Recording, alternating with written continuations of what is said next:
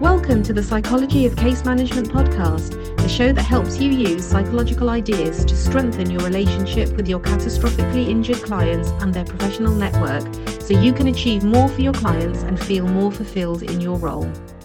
Welcome back to the Psychology of Case Management podcast.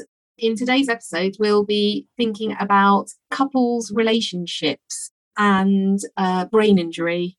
We know that when brain injury comes into our lives or into people's lives, there is often change afoot, and it can be quite dramatic for individuals, and obviously individuals who exist in a couples setting. It's often a very emotional time for them. It, of course, will depend on the extent of the brain injury, but we often see that sort of surviving what's happened to them as a couple. So today we're going to be thinking a little bit about that and what we, as personal injury professionals working with brain injury, might need to think a little bit about. Today we've got Dr Giles Yeates from Rippling Minds, clinical neuropsychologist, talking to us about this. This is a specialism for him.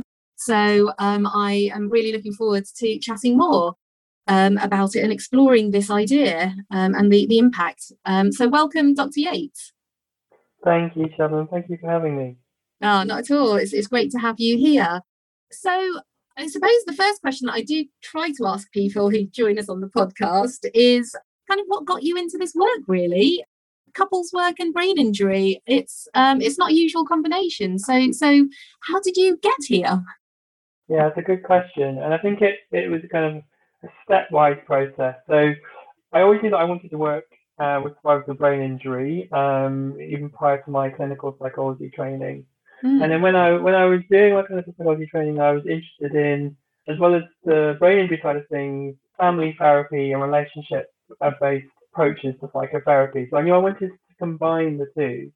When I started doing kind of during and after qualification, when I started doing family-based work and family therapy-based work, I found it really exciting and really useful up to a point. And the point where it stopped was when working with couples and working with heartbreak and working with disconnection and alienation, and the need for like an intervention and approach to work that had a bit more emotional oomph to it, to meet couples where they are at a point of kind of crisis and heartbreak between them. So that I kind of like for thinking, and as you said, kind of couple therapy and neurorehabilitation are not two things that go together naturally. So it left me kind of thinking about what more could be done. I was also aware from colleagues that this was a really scary area to explore as part of neurorehabilitation. It was a kind of this known aspect of brain injury that there was personality change, there were relationship breakdowns, and people felt absolutely helpless as to what could be done. And when couples started to talk about it, the survivor or the partner, I could just see my colleagues be really uncomfortable because they had nothing to say. They didn't know what to say to offer in terms of support and resources. So at that point, I actually then had a break. I worked a couple of years after qualifying, and then I had a break for a year. I took a year off from being a clinical psychologist and did some different things. But I was kind of thinking about this, and when I came back to it, I was kind of convinced that this was the area I wanted to focus on, both in research and clinical practice, because no one else was doing it, and then there needed to be a real application of a different range of ideas to see where we could get to with this. So I suppose those were kind of steps 1 and 2, and then moving on from there, it was like, okay, what are the reasons? How do we understand why couples get to this point when one partner has a lesion in their brain? And so that took me down a kind of research route. And at the same time, I was thinking, what approaches are out there that may be suitable to use with brain injury survivors and their partners? So I started a bit of a hunt and went into this different literature, which is the couples therapy literature. And that's the couples therapy literature, which at the time was not focused on brain injury. So it's a completely different world. And there were kind of there were and there really are kind of two main evidence-based approaches. One is kind of behavioral and focuses on skills and coping and communication patterns. And then the other one is emotion-focused couple therapy, which is attachment-based. It's got a lot of emotional oomph and focuses on the dynamic and interaction between a couple. And that kind of pricked my ears up. And then at this point, we're now at I think it was 2010, and the emotion-focused couple therapy approach was developed in Canada, and the couple of key trainers had just started to come over to the UK in 2010 and start to do workshops. So myself and a colleague went along to one. We were blown away by some of the video of it in practice. And again, not it wasn't being used with survivors of brain injury frequently at that point, but it just started being like, this is ticking a lot of potential boxes. And so then at that point, I kind of signed up and I was in the first UK cohort to be trained in emotionally focused couples therapy all the way through the different stages of training. So that was like 2011 to 2012, 13. And then from seeing that, then as part of the training, you have to record your own therapy sessions. And so I started trying it out. And there was a key point. I remember there's one key couple where I've been using a kind of systemic family therapy approach with them and got so far. And then I tried out this EFT, and then it was just the most profound change and the most profound moment of reconnection. And I used the video of that actually in my training because the couple was very kind to let me use that. And for this couple, they embraced and kissed for the first time in 30 years.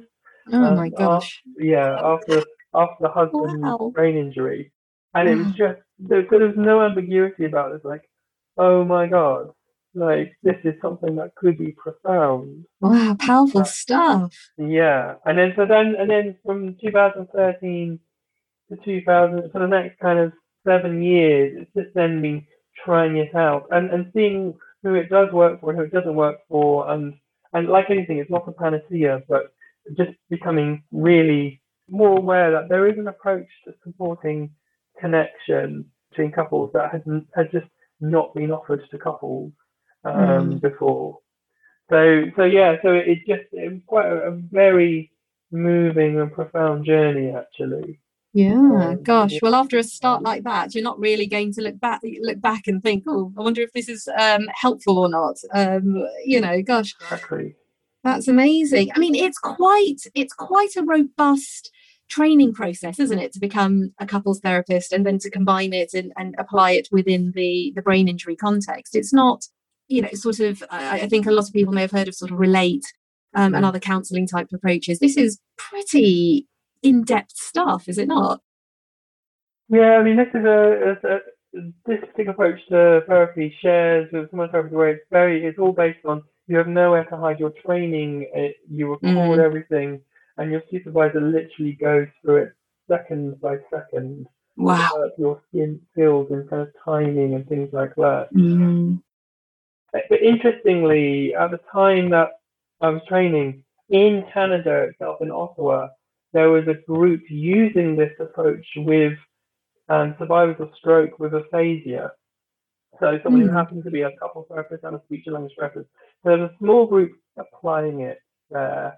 And my supervisor had a connection to that group, and we were kind of going on this journey together. And it requires as many things. Having a foot in both camps, where you are on the one hand, kind of talking to your couples therapy colleagues about what's unique about brain injury, like changes in empathy related abilities like emotion recognition and mentalizing and blunted kind of emotional bodily response to the suffering of someone else and things like that.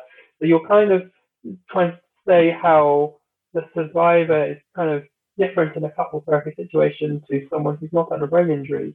But then on the yeah. other hand, your other foot is in the clinical neuropsychology rehab world camp saying we need to look at the relationships and not put survivors in front of a computer screen to train their ability to recognize emotion or something like that, or even doing that. We need to actually have the live relationships in the room and see what we can do.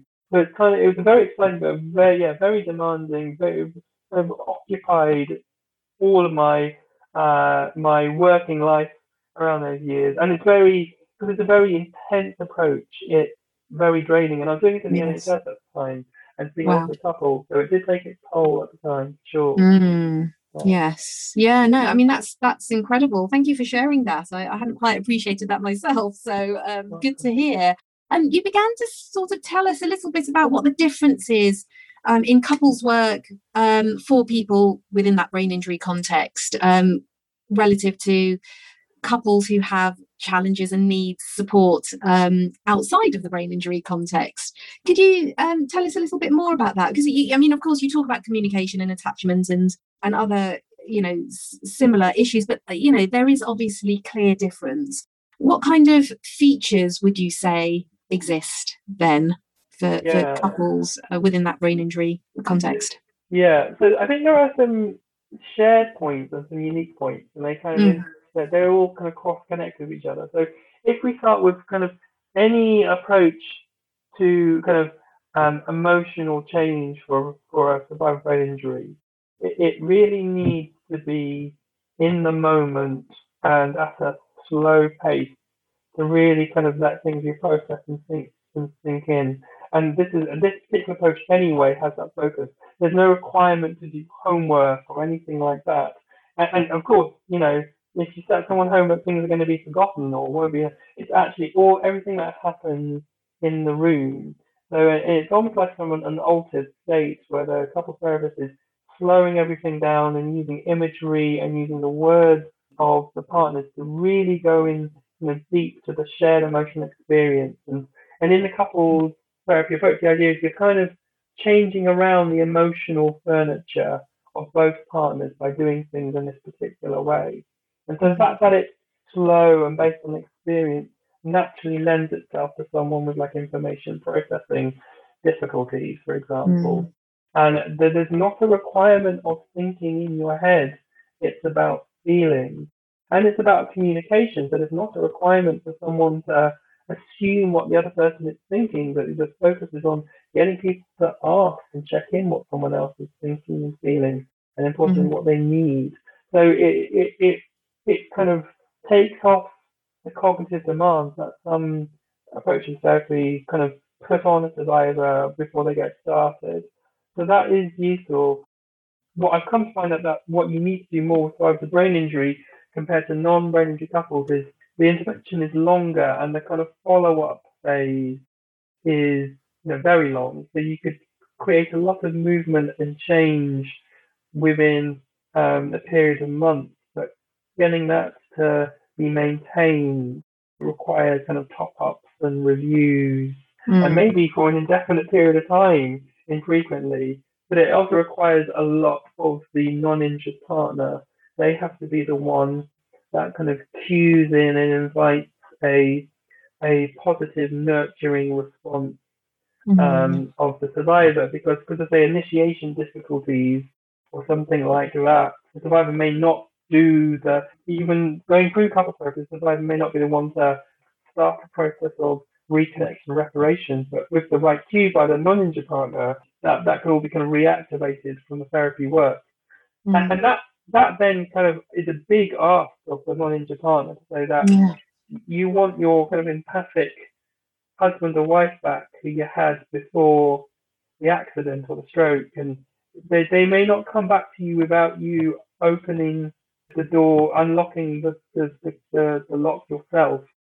And for some partners can do that, but if some partners themselves have had very difficult early relationship experiences or experiences of abuse or something like that, that can be too big an ask. So I think for some people I've learned to identify who this approach is suitable for and who it's not, and that's a bit of a complicated kind of process. But that's not too dissimilar from some of the matching and the exclusion criteria used for some other couples anyway.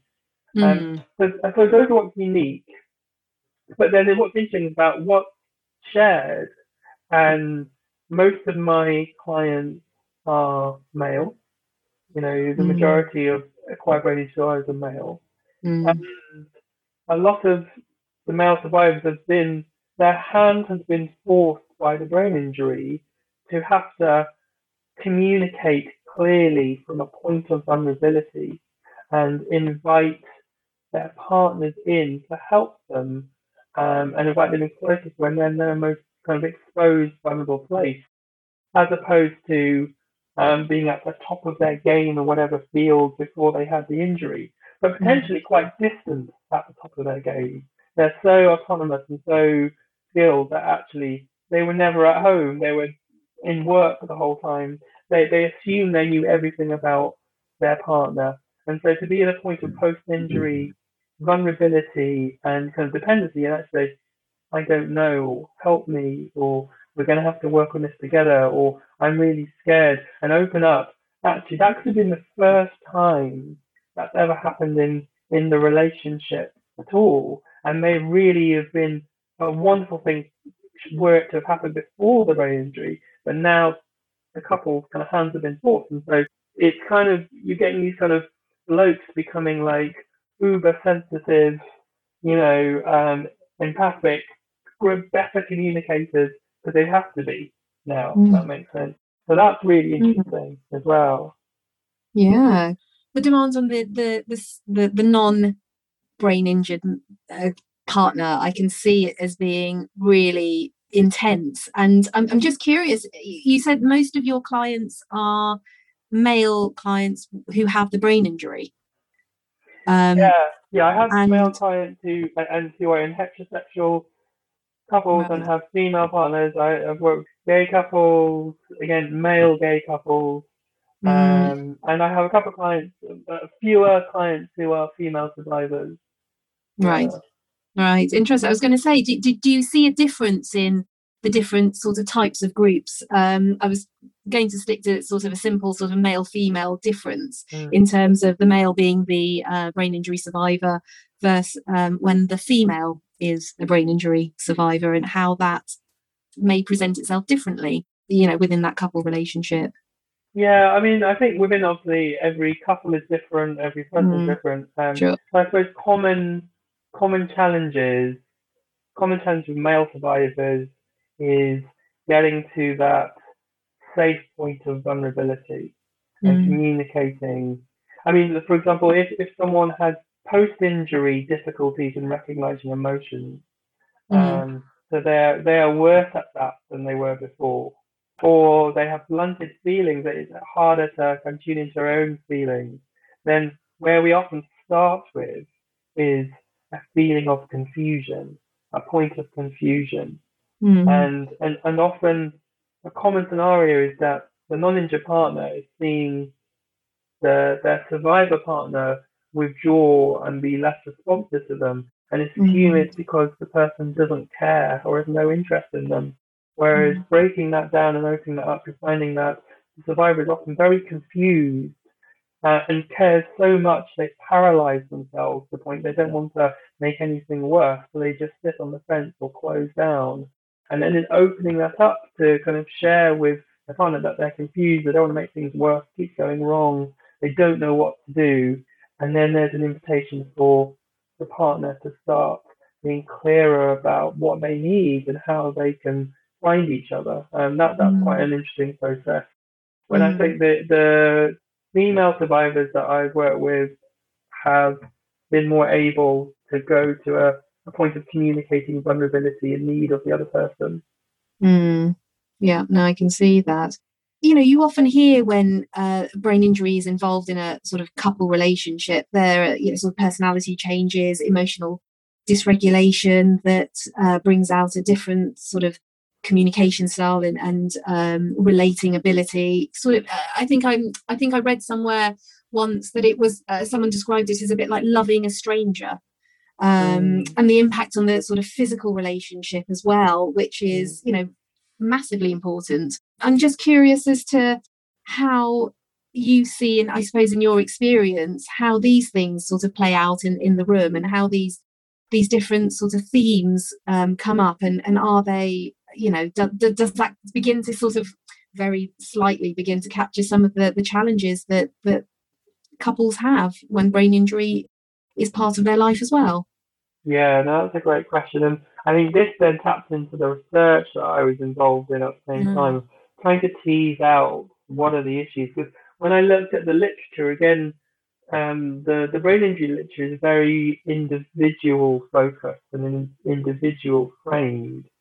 So you hear accounts of the person having a personality change, but you don't hear what it's like for the beholder of the personality of the changed personality, i.e., the partner who's witnessing. And this is an inherent problem in brain injury, that it is focused on, rightly focused on brains and what happens inside someone's skull, but it's not focused on what happens between people. And there are many accounts of personality and mind that would emphasize how that emerges between people rather than being isolated, manifestations of lone brains disconnected from other people. So, for example, when you ask in our research, when we asked couples about personality change, we heard very different things. We heard about two-way personality change. That Right. the non-injured partner is not the person they were either. No. And actually, to see your partner being different actually has a destabilizing effect on your own sense of self. So you can begin to see, actually, personality change is something that is like this kind of recognition of the other person is unfolding on itself for both partners in quite a profound and disturbing way. So it's something that's happening to two people while one person has the lesion in one brain. It's something that's happening between people. So that kind of brings us on actually what's going on between people. And then we also found out that when there are difficulties in recognizing emotion or understanding other people's minds and perspectives of survivor, that did predict different aspects of relationship problems as rated by a non-injured partner.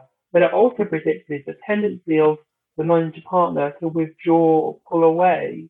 And that makes sense, right? If again, your love of the person who knew you more than anyone else before the injury is not able to do that for you, it's painful and it hurts, and you can't just keep putting yourself out there and not getting that support back. And you have to pull away and numb out and close in on yourself to cope with that.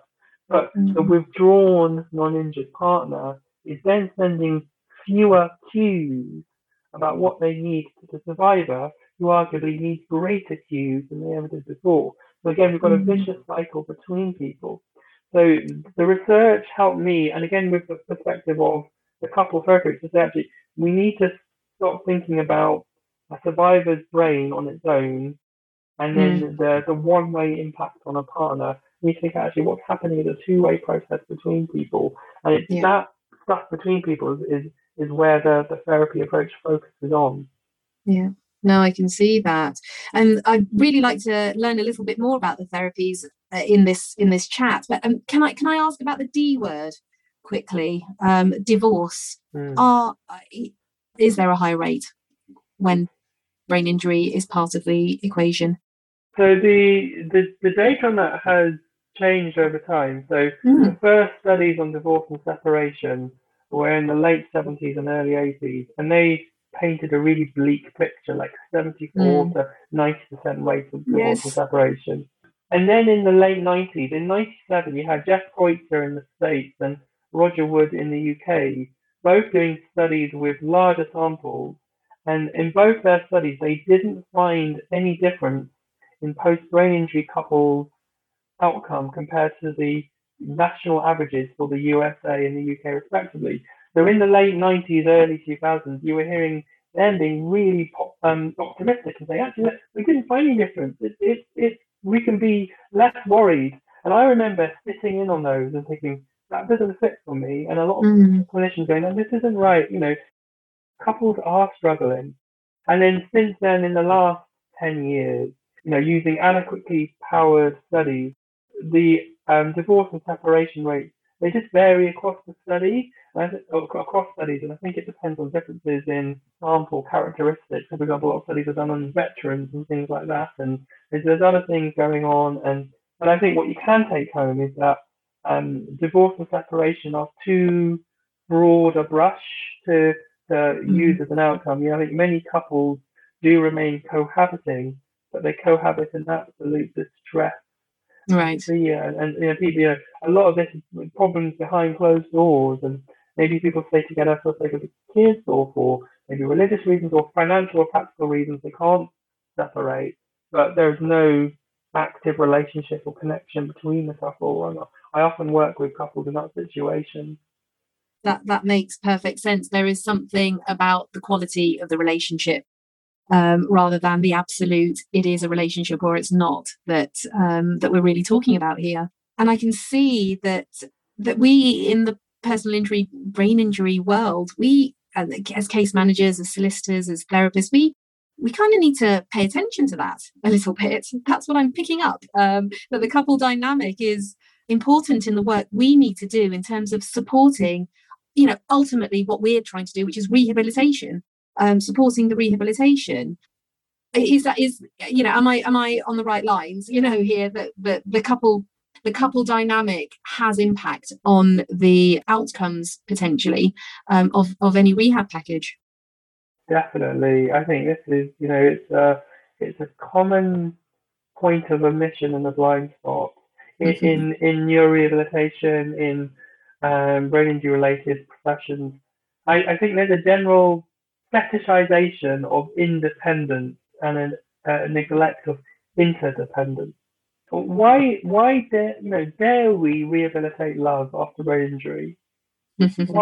Why not? Because we privilege love in all other aspects of our lives, our literature, our songs, our poetry. We all seek out connection. It's hard. It's hard for all of us. But we all yearn and seek it out. So why is that not the main goal in a rehab package or a post-settlement package? Why is that not as important as living independently, functioning independently, And given that, when that breaks down, it's the couples that are saying, we need help with this. When someone's talking about this person as a stranger, they're saying something's gone horribly wrong between us. And why is that not acted upon? And it goes back to what I said at the beginning, that I think many clinicians feel kind of ill-equipped to deal with that, or are not used to making a joint piece of work with both partners a focus of rehabilitation. But yes, going back to the data, the literature does show that, for example, there are studies in the 80s on stroke survivors that show that, say, for example, the depression of the stroke survivor influenced the depression of the partner. And the same in other studies showed the reverse direction, that the depression of the partner predicted the depression of the stroke survivor. And we put all those findings together. Where does the depression start and end? Yeah. It was a couple of therapists that drew attention to the word depression. You depress a lever, you push down, and maybe depression is like a weight that pushes down on both partners at the same time. It's this disconnection. The health economics argument of this, the survivor of brain injury, is a focus of a rehabilitation pathway and subsequent support. And then the heartbroken, disconnected, rejected, non-injured partner probably isn't part of that journey commonly, and then is probably having conversations about their distress in primary care with their GP, and it's being responded to via antidepressants. And if you put all those separate healthcare costs of the distressed, non-injured partner and the survivor, and these things are being addressed in different bubbles, compared to an approach that might work on the source of the distress and disconnection for both. There's lots of arguments about why there's a lot to be gained by going into that point of disconnection between the survivor and partner itself as the main focus. Yeah. And presumably that is some of the, I know you've touched on this a little bit earlier with the EFT, the emotion focused work, but the therapy is about fostering that sort of that interdependence and understanding that one affects the other, and there's no sort of starter of that, that it's a sort of cycle almost, and the two are related and in equal parts maybe. Yeah, definitely. And there's a really nice phrase that Sue Johnson, who's the creator of EFT, as a general term, she describes use. So one thing I noticed, for example, is that I might try a piece of adjustment, identity, kind of reconstruction work with a supervisor, and then one-to-one therapy. Yet I've seen more profound working through of that process in couple therapy. Sue Johnson said that to someone in distress, a psychotherapist is a light bulb, but Mm-hmm. their partner is a floodlit stadium in terms Yeah. of significance and relevance. So Wow. unfortunately, that their partner could suffer through the problem that the identified client is experiencing. But if they're brought on board as part of the therapy journey, you have so much more emotional meaning and significance and resonance Mm. Mm. with two partners going side by side. I think what's difficult is when that invitation to work that way kind of comes too late, and as part of a post-injury kind of claim package, that resources have been provided for the survivor, but not for the partner. And maybe some people have thought that well, they didn't have the accident, or it's not happened to their Yes. brain, and so Yes. there's been no one-to-one support provided for the partner, and no couples or family work provided, and after a period of time, I think that heartbreak and just get shocked to such a point that people can't return from it sometimes. Yeah. So I think it's having those opportunities offered in a timely way, and of course, many couples sometimes may not want to work on things together and want to work things separately. But the way I've seen it, and as I've got into that, not enough people are given the options, and when people have actually sorted out, it hasn't been offered to them. Yeah, I think you're right. I think that is something that we do hear in the litigation world, that the client, funding is available and for the client, and not the brain injured client, and not other family members, and in this case, sort of partners, and how that, based on what you're saying, can be pretty detrimental. And that's something to certainly bear in mind as personal injury professionals, and understanding if we are trying to maximize outcomes, rehab outcomes, then maybe we're potentially missing a trick by not including the floodlight, as you described it, opportunity. So in terms of sort of our audience is largely, almost entirely, I would say, non-psychologists and solicitors, case managers from varied backgrounds. When we're thinking about clients adult clients who have a brain injury and they have a partner who is present in whatever way and whatever role they have, do you have sort of three almost practical tips that we can think about as an audience in the personal injury world, where we can try and make a difference? What is it that you think we should be maybe practically thinking about when working with couples where there is a brain injury? So I think step one is open up the conversation with both partners about the impact of brain injury on the relationship, on the mental well-being of survivor and partner, and the needs that are there for both, and that the needs are interconnected. They can't be disentangled from each other. And I think so. Finding information is key. So there is information out there. So, for example, Headway does a great series of leaflets. So I'm self-promoting because I help them write them, but I think they're great leaflets on relationships after brain injury, sexuality after brain injury. You just download those leaflets from the Headway website, national website, and also I've done some podcasts with them, and also with the Different Stroke charity, we did a whole series of videos on their YouTube channel on relationships and sex after a stroke and things like that. So it's just, again, the survivors and partners themselves may not expect to think about relationship or intimacy to be part of the brain injury conversation. some people do, and then they are just amazed that the professionals aren't with them on that. But a lot of people, that journey from kind of inpatient to post-acute, and with all the languages about one person's brain and not what's happening in between, and these difficulties, these strains on the relationship and the distress of survivor and partner, the social isolation from partners and the immediate family, all that stuff has been shown to increase in years 2 to 5 post-injury. Often when that kind of more medicalized thrust of interventions died out, and people may not make the connection that this is shared experience of many, many couples, and this is part of the story and should be part and should fall within the scope of intervention. So I think opening up that conversation that, yeah, this is part of it. This is part of it, and this is a long game, and we need different people to come in.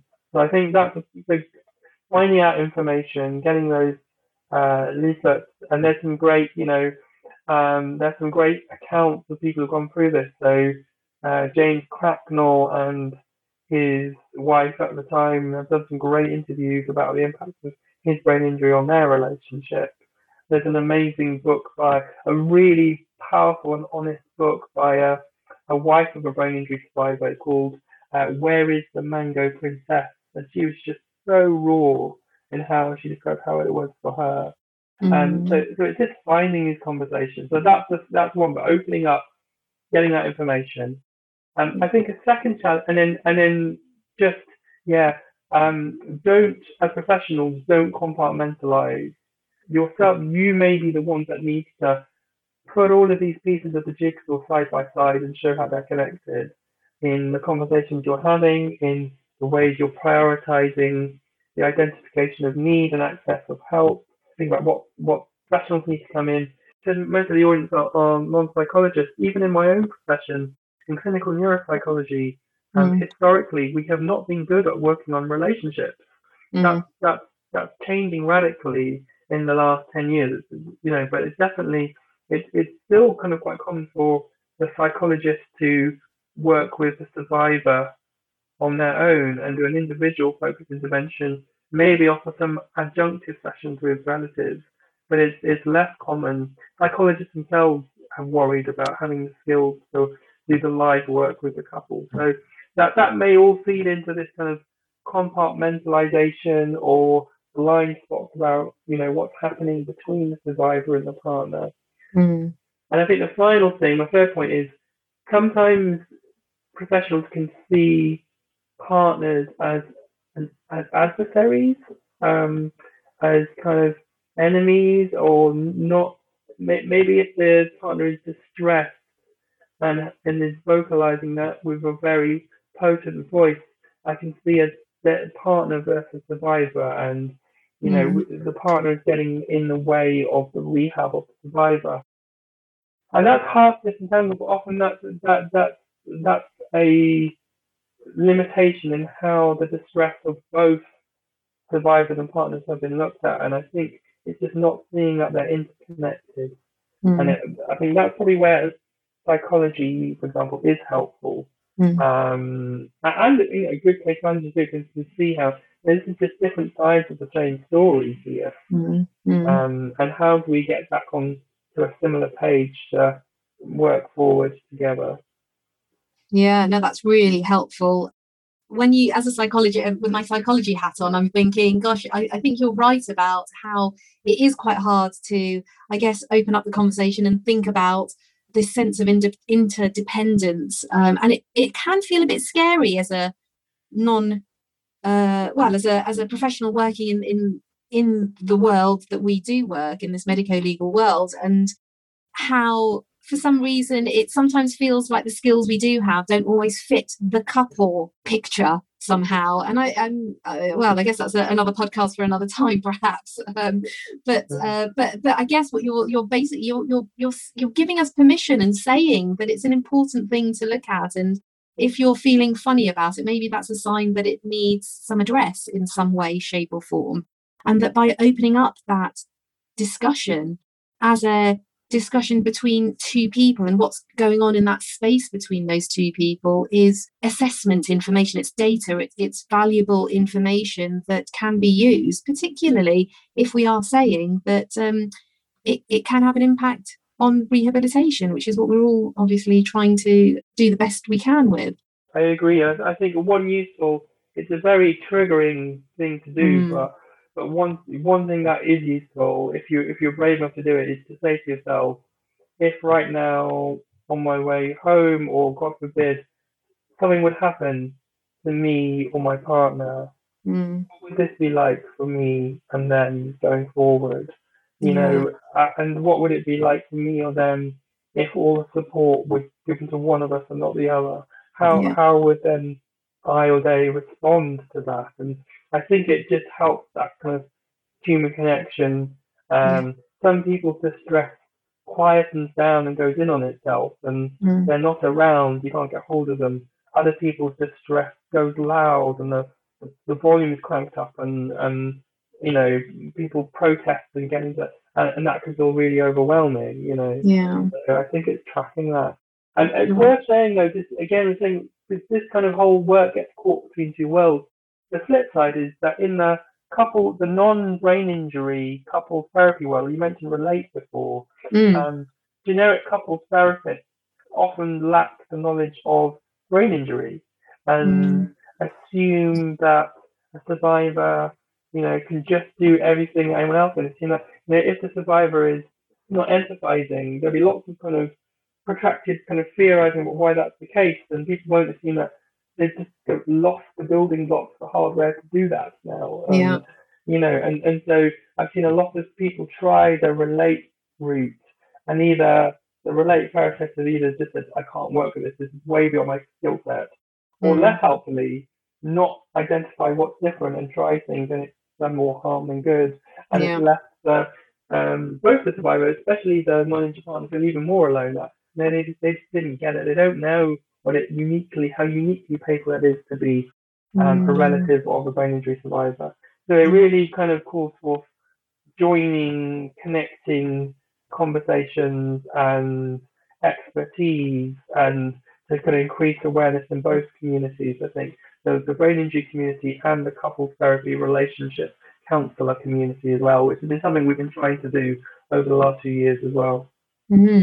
Oh, interesting. Very interesting. So maybe we could round up today's conversation with a sort of maybe a summary of the key messages from today for our audience. What would you say those are?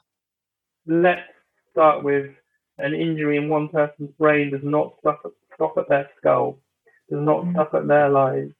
That image that's been used by many, many people, that's a great one, of the damage to one person's brain is a boulder that gets thrown into a lake, but the ripples that go out pass through many people, many relationships, and the partner is in the nuclear fallout zone. They're the ones that get hit first, and maybe hit in ways that are not experienced by wider members of family and friends. And so, people have used the term of the brain injured couple, the brain injured family, and I think, that's powerfully draws attention that, there is not just one client. There may be two when we bring in child relatives, 3, 4, 5, the wider family, and to view things in that relationship way. So when you're then putting the spotlight on who needs help and what kind of help, don't focus that spotlight in too narrowly and miss everyone else in the shadows. I think that's one bit. And then moving on from that, we're kind of used to assuming that rehab and support are for certain purposes, but not for others. And if we start that with what we value in life generally, there's a mismatch there. We value love. We value supporting someone who's heartbroken, and we know how how painful that can be. We value connection between people, and we know that physical health, individual psychological well-being comes out of secure relationships. So why is that not part of rehab, not part of what we do? So it's again the stepping out of the box and thinking about what rehab looks like, what ongoing support looks like. And then I suppose the final bit is, unfortunately, there aren't many specialists currently at the minute who have that brain injury and couples relationship hat on. So it may be a question of joining docs between different agencies, different support, and getting people in, and that kind of interdisciplinary conversations of thinking about relationship support, be it accessing the right kind of information that you can get from the internet easily, or sourcing out specialist providers, but linking the brain injury perspective and the couple perspective, and letting those conversations come together. I think that's the important way to take things forward. Yeah, no, that's really helpful. And actually, you talked about Rippling. I know Rippling Minds is the name of your company, and you may well be one of the agencies that our audience could consider coming to for that support, for that extra bit. Could you tell us a little bit about Rippling Minds, perhaps? Yes, well, that is my focus. And my focus, if you check out ripplingminds.com, you'll see the different kinds of relationships that I support, with the couples work being a key bit of that work. But also on there, you'll find resources, all of the resources I've mentioned for survivors and their partners. They can be downloaded access from there. And I do a lot of partnership work with third sector organizations to try and get this stuff out there, get these conversations out there at the national and international level. So lots of goodies to find by checking out ripplingminds.com. Yeah, amazing. Thank you so much. I'll put all your details on our show notes, along with the Headway resources that you mentioned and the book, Where is the Mango Princess? And if there's anything else that you feel ought to go on there, do let us know. But Dr. Yeates, thank you so much for sharing your wisdom and your experience on this, and shedding some light on this important but scary, dare I say, sort of topic, and thinking about rehabilitation in a different way, thinking about the impact on the couple. I guess the clue is in the name, really, that it's a couple, that there are two people involved, and that could be, that should and could be part of the quality of life rehabilitation that we as personal injury professionals need to really think about with our brain injured clients. So once again, thank you very much, Dr. Yeates, and thank you everyone for listening. We'll see you next time. Bye for now. Before you go, if you enjoyed the episode today, I'd really appreciate it if you could rate it on whatever platform you're listening on, and share and like on your social media profiles. Word of mouth is the best way for us to grow and to be a continuous resource for all. And if there's any topic you wish for us to cover, please drop us a line on our website. Thank you so much for all your support.